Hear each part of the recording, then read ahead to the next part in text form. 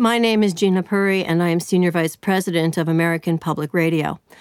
I worked closely with producer Mark Green and journalist Leah Haddock during Ms. Haddock's investigation into Limetown.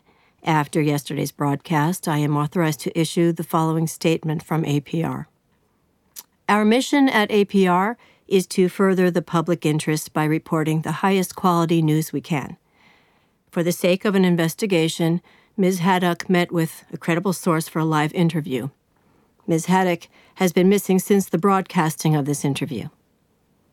We allowed one of our own reporters to put herself in a position of clear danger, and we allowed the live broadcasting of this event to the public. We were wrong, terribly wrong. We're launching our own internal investigation into what decisions led to this segment being allowed on air, and all of those involved, including myself, will be held responsible.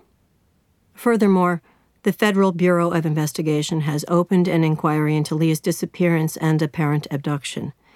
We are working closely with them and all state and local law enforcement on the matter. More than anything, our thoughts are with Leah's family and loved ones, and Leah herself. She was one of our own, and we will do everything we can to bring her home. Please, pray for Leah Haddock.